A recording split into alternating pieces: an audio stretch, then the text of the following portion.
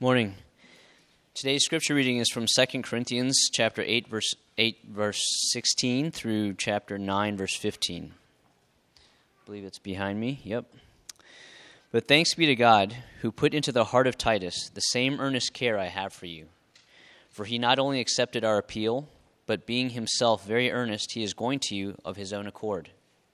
With him we are sending the brother who is famous among all the churches for his preaching of the gospel.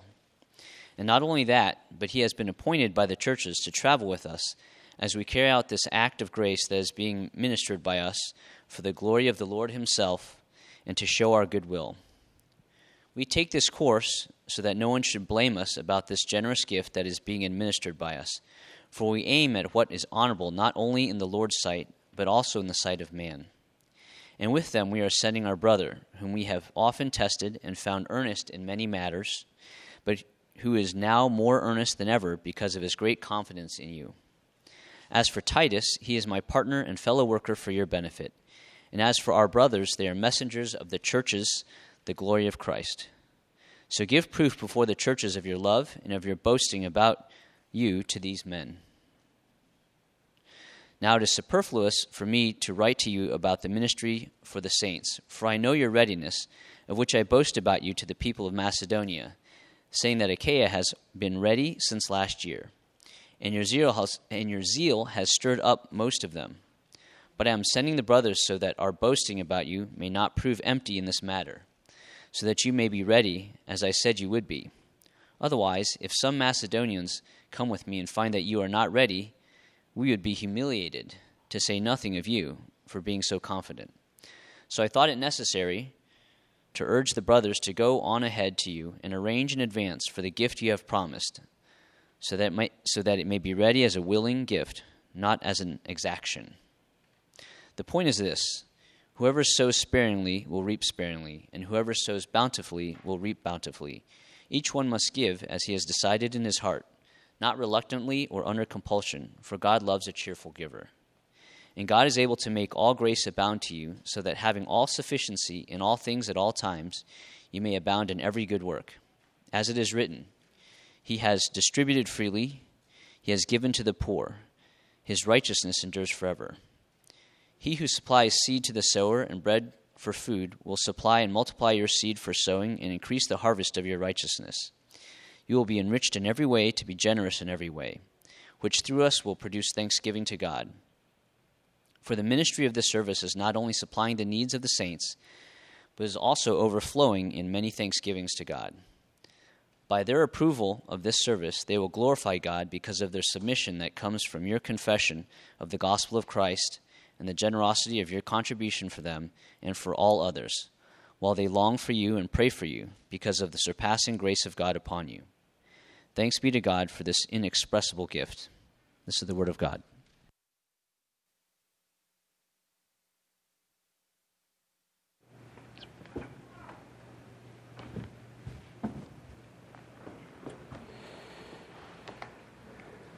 So if you're with us, it's your first time at Redemption. We've been going through a series called Authenticity, and it's going through Paul's letter to the Corinthians, the second letter to the Corinthians. And last week we talked about an example in generosity and the motivation for that great example of generosity. And this week I wanted to focus on the rest of chapter 8 and chapter 9. Remember, it was the gospel that fueled that generosity through and through, and allowed for this great, as we just read, as Scripture's fresh on our mind, this ministry of service. That diakonos.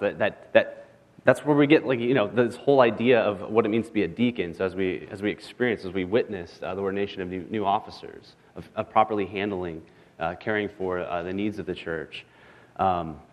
That's all right there. So it's just an amazing chapter. And let's pray. Father, we thank you for your word this morning. We thank you for your generosity. We thank you for bringing new officers in this church to serve all of us, to better be stewards of this church, Father, that you have created by your gospel. I pray this morning for your servant, that you would help him to be faithful to your word, and that your word would be fruitful by the power of your Holy Spirit. We pray this in Christ's name. Amen. So about 85 million Americans will not come into a church service like this one today. 85 million Americans aren't even thinking about coming into church today. And among that large group of people who identified as unchurched or dechurched, one of the biggest reasons where we are today is that most object to the fact that American churches put way too much emphasis on money. With all the bells and whistles, the big churches, the fancy screens, the big celebrations, the big events of renting out Qualcomm Stadium, for example, or just it's all this huge show. And that's a big criticism that a lot of unchurched and dechurched people have with church. It's a big reason why they won't come. They think that Christianity is about making money, and most people think Christianity is associated with the big and the beautiful and the powerful, and doesn't really care for widows and orphans and immigrants and refugees and minority communities.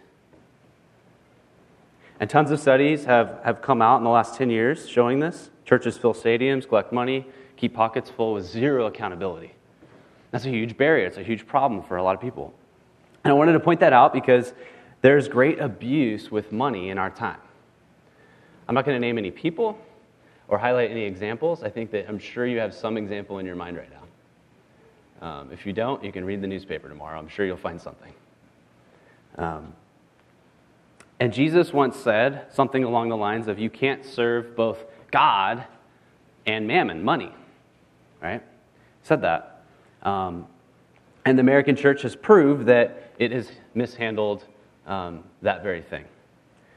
But just because money is misused, and it doesn't mean that we stop with seeking how God's word applies to the right use, the proper use of money. So we don't throw the baby out with the bathwater there, but we seek to find God's wisdom and apply it to this particular subject, both as individuals and as a church as a whole.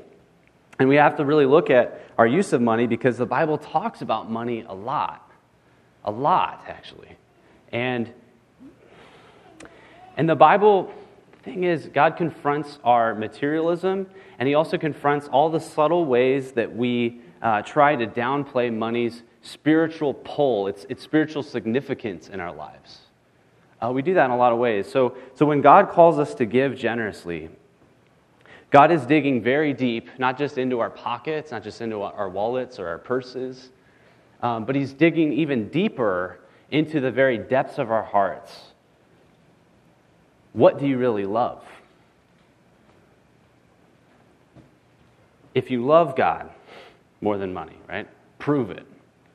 So do we love God more than the dollar bill? Prove it.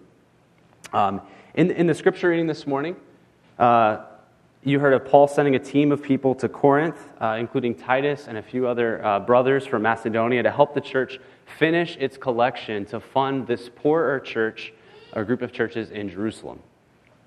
And I want you to notice that the church's money is always to be handled with care. Always. Multiple people know about what's going on, and they work together to protect Paul against the appearance of extortion. So if you read later chapter 11, that's one of the criticisms levied against him. And later he's accused of embezzlement. He highlights that in chapter 12. Also untrue.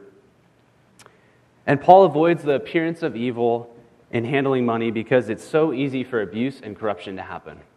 Nothing invites slander more clearly and more quickly than caring for and managing a public trust or a large sum of money. Or it's why, for example, taxpayers have such a hard time with the use or misuse of what the government does with spending money. We have to take a problem with that issues, and it's one reason why, as a church, why we don't only have one person involved in handling money, but we have many people involved. Our session, our elders oversee the handling of money. We have deacons ordained and deaconess appointed to manage money. We have a financial director. So it's being handled by a lot of people. We have an annual meeting where the congregation looks at our budget. I mean, you're going to get a VIP Glassdoor, access into what my salary is as a pastor and what all of our staff get paid and all of that. I mean, you get eyes on all of that. And that's for the sake of accountability. That's for the sake of transparency, so that there is no misuse or abuse of our finances. There are no private funds here as a church. We want to avoid the appearance of evil. As Paul says, verse 20, we take this course so that no one should blame us about this generous gift that's being administered by us. Verse 21, for we aim at what's honorable not only in the Lord's sight, but also in the sight of men. So trusted and known representatives were sent. We don't know who they were. A lot of commentators say it was Timothy or it was Apollos. We don't know who they were. We know that they knew who they were. They were trusted. One guy he describes as being this great preacher. So he was like the John Chrysostom or the R.C. Sproul or the Billy Graham, of the first century. People knew who this guy was for his preaching. And they did this, and we do this by having an appointed people to handle money, to avoid criticism and protect the name of God. I know that's a long introduction to introduce this. I promise the sermon will not be over 33 minutes, okay? So hang with me. But they did this for that reason. And so our generosity, though, is an expression of our faith in the God who has provided everything that we need in this life and the next. And there are three great benefits from the end of chapter 8 and all of chapter 9 that I want to point out today. And gospel-driven generosity. What benefits spring from that? Gospel-driven generosity produces three things. First, gospel-driven generosity produces joy. Second, gospel-driven generosity helps meet the needs of others. And third, gospel generosity glorifies God. So we have 3 points this morning to look at. I know I've been in a lot of 2-point sermons lately, and just this week is a 3-point sermon. So there you go. So those people who love 3 points, here you go. Those people who hate 3 points, next week probably is going to be a 2-point sermon. Okay? So it's all good. So Paul says their joy will be increased through giving. And he claims this in verse 11. He says, you will be enriched in every way to be generous in every way, which through us will produce thanksgiving to God. It's verse 11. So gospel generosity actually produces, from gospel generosity springs forth joy. Joy. Now what is joy? You might be thinking to yourself, though, with this whole topic and just everything that's thrown at you right now, how could I have joy by giving away money? Or how can I have joy by giving away more of my time? Because, money is measurable. I can count how much that is, and it can kind of measure some sense of worth, and I derive that worth or enjoyment from that. So how can I have joy from getting rid of money, or losing out on more adventure, or making sacrifices, or acquiring less? How can that lead me to joy? And I think that's a good question, if money can really lead to joy. It's a very good question. So I think we need to test whether or not money can really lead us to joy. Can it? What's the best meal you've ever eaten? Everyone's thinking, your taste buds are lit right now. I think of my first time to the East Coast. My wife took me to Connecticut, and I had the best pizza I've ever had in my life. It was not Domino's. It was so good, so fresh, so the crust was to die for.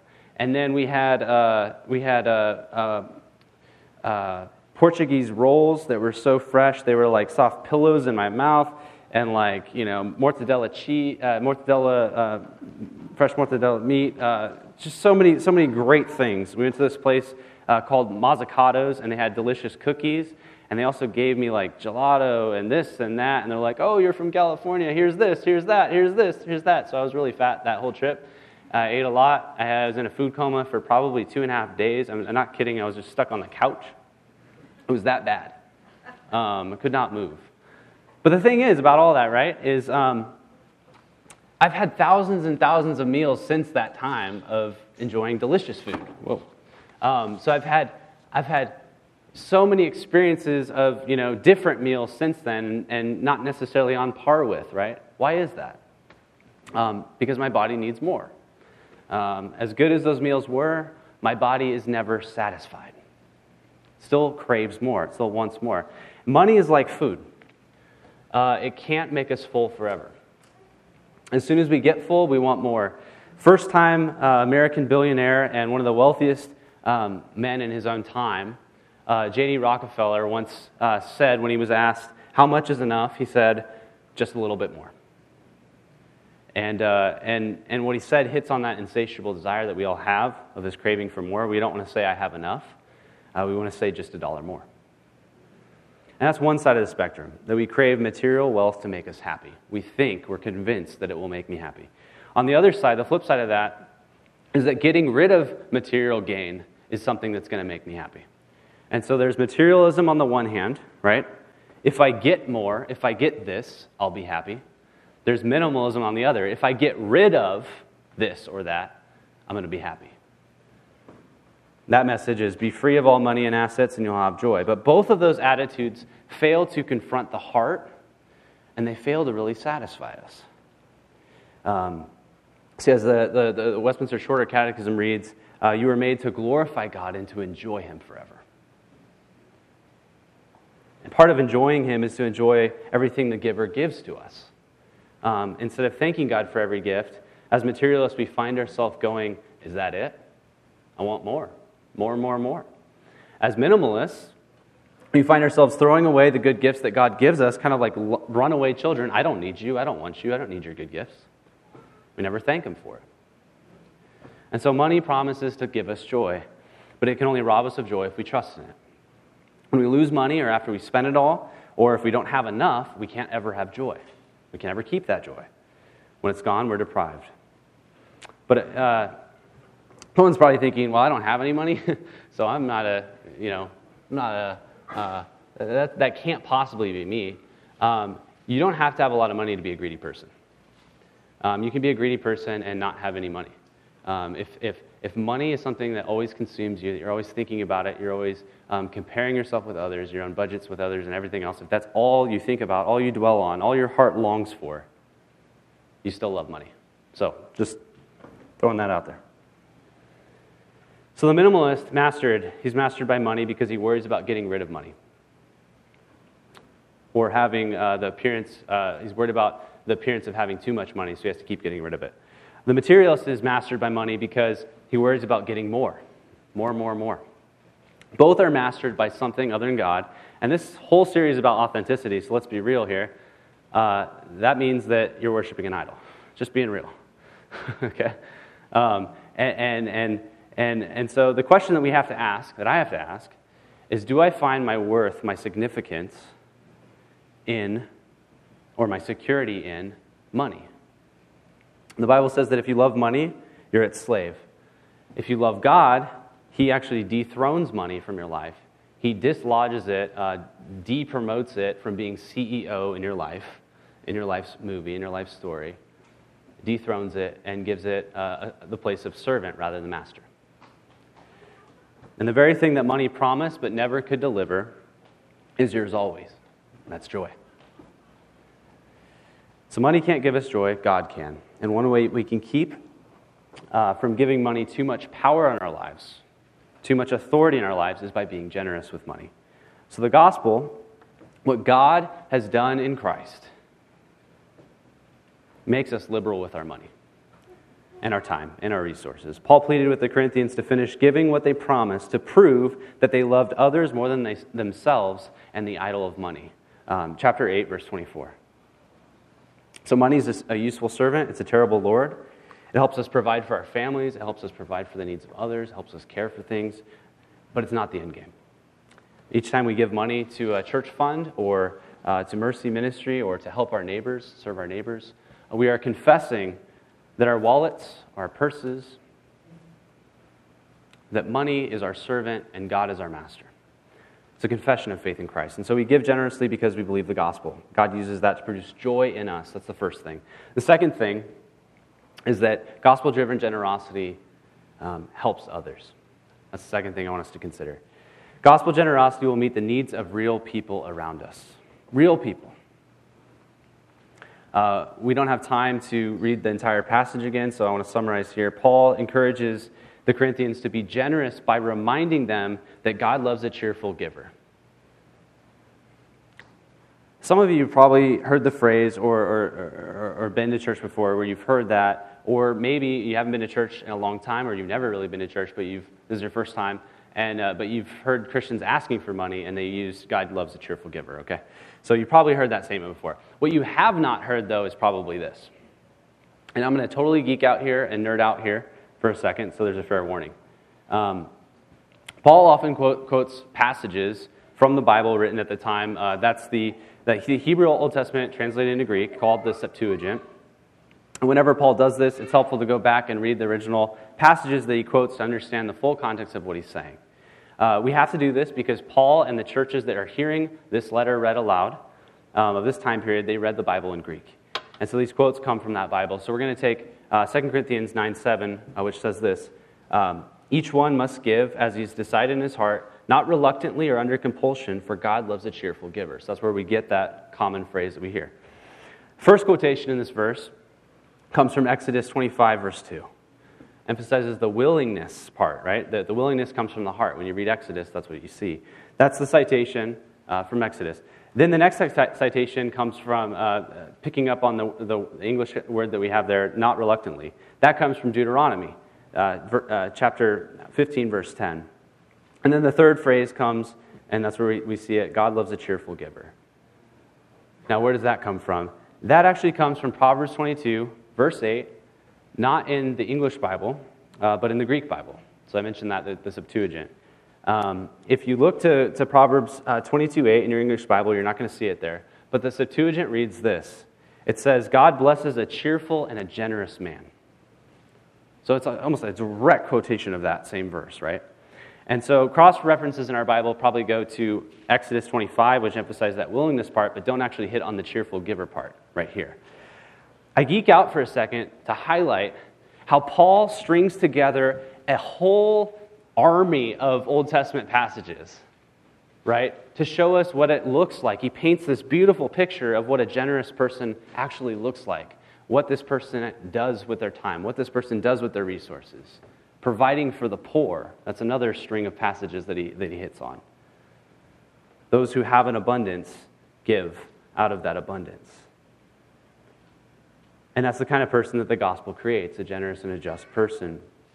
We're part of this new creation, a creation brought into existence by this generous benefactor, this generous servant who became Lord. I'm talking about Jesus. And again, so later in verse 9, he quotes Psalm 112 again emphasizing this person who gives money to the poor. And then verse 10 climaxes with a quotation from Isaiah 55. We read Isaiah 55. Isaiah 55 is all about God as this great host. And he's inviting people to eat and to feast. And he provides for them. So Paul is encouraging people to be liberal givers of money because God is a generous, liberal giver himself. And that's who God has made you to be because of his gospel. That's what authentic Christianity looks like. I have more to say. I'm going to pause on all that for the sake of time.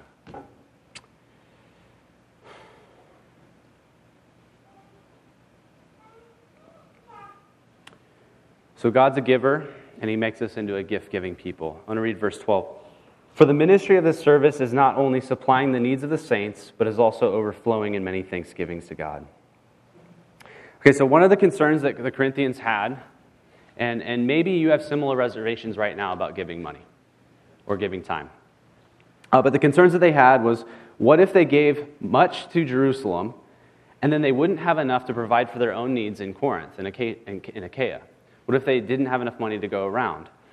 And, hey, life in the first century is unpredictable. You know, who knows what's going to happen? So Paul confronts that fear in verse 10, saying, he who supplies seed to the sower and bread for food will supply and multiply your seed for sowing and increase the harvest of your righteousness.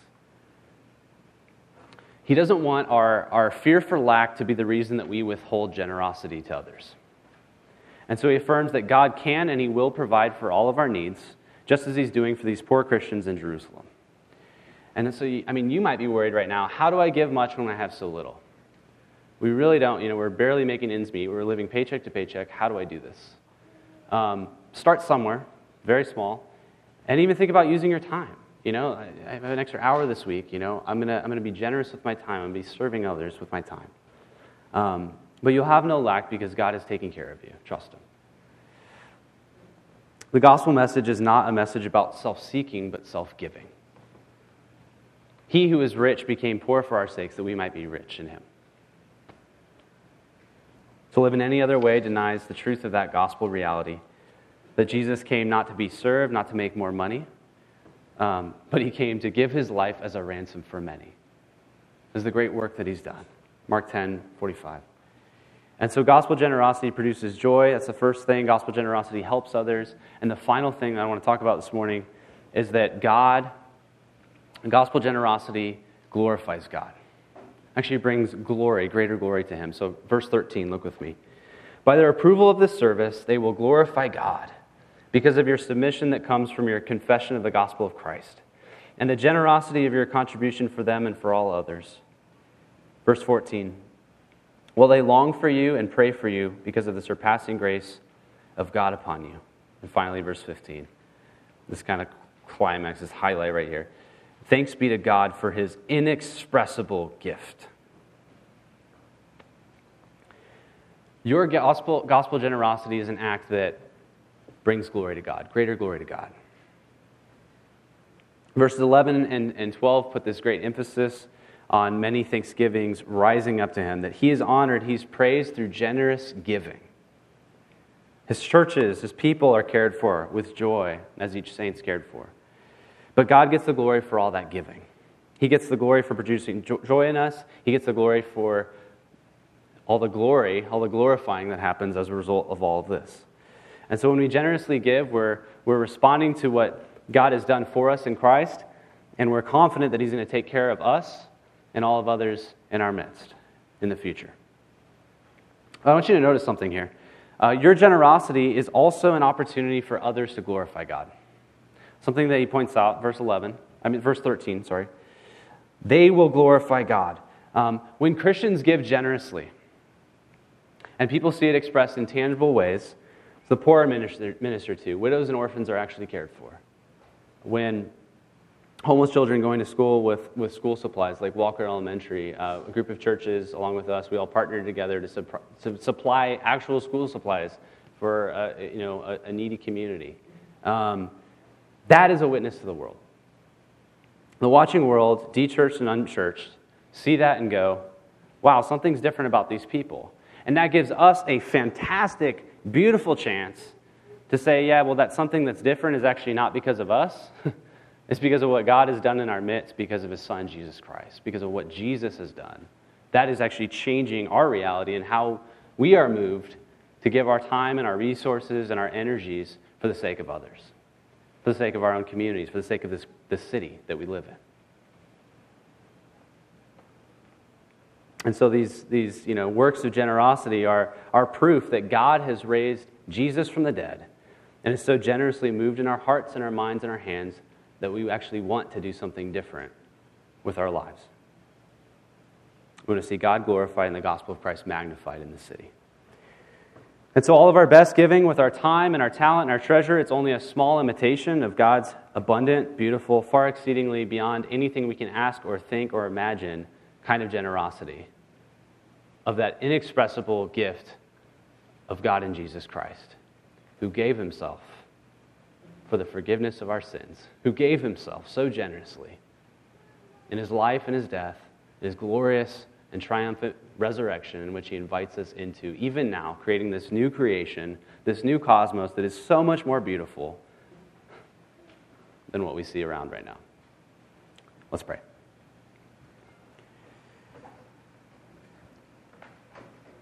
Father, thank You for the joy that we have always in Christ. Thank You for providing for our needs, giving abundantly, giving so generously to us. We thank You, Father, that in our abundance we're able to provide for the needs of others as each is able. We thank You, Father, for the glory of who You are. You're a glorious God. You're a great God. You are a benefactor. You're a giver. And You've given so much in Your Son. And it makes us givers. It makes us generous people in Christ. All for what you've done in Christ, Father. We thank you. We thank you, too, Lord, that we have opportunities in such small ways, such incomparably, there's no way to compare compared to your glorious beauty, your great generosity, your perfect, flawless generosity, but yet we are allowed to be partakers and imitators in that. Through faith in Christ, by the power of your Spirit, we're able to more and more look more like you, our Father. You're a good Father. We thank you for your goodness. We pray this in Christ's name.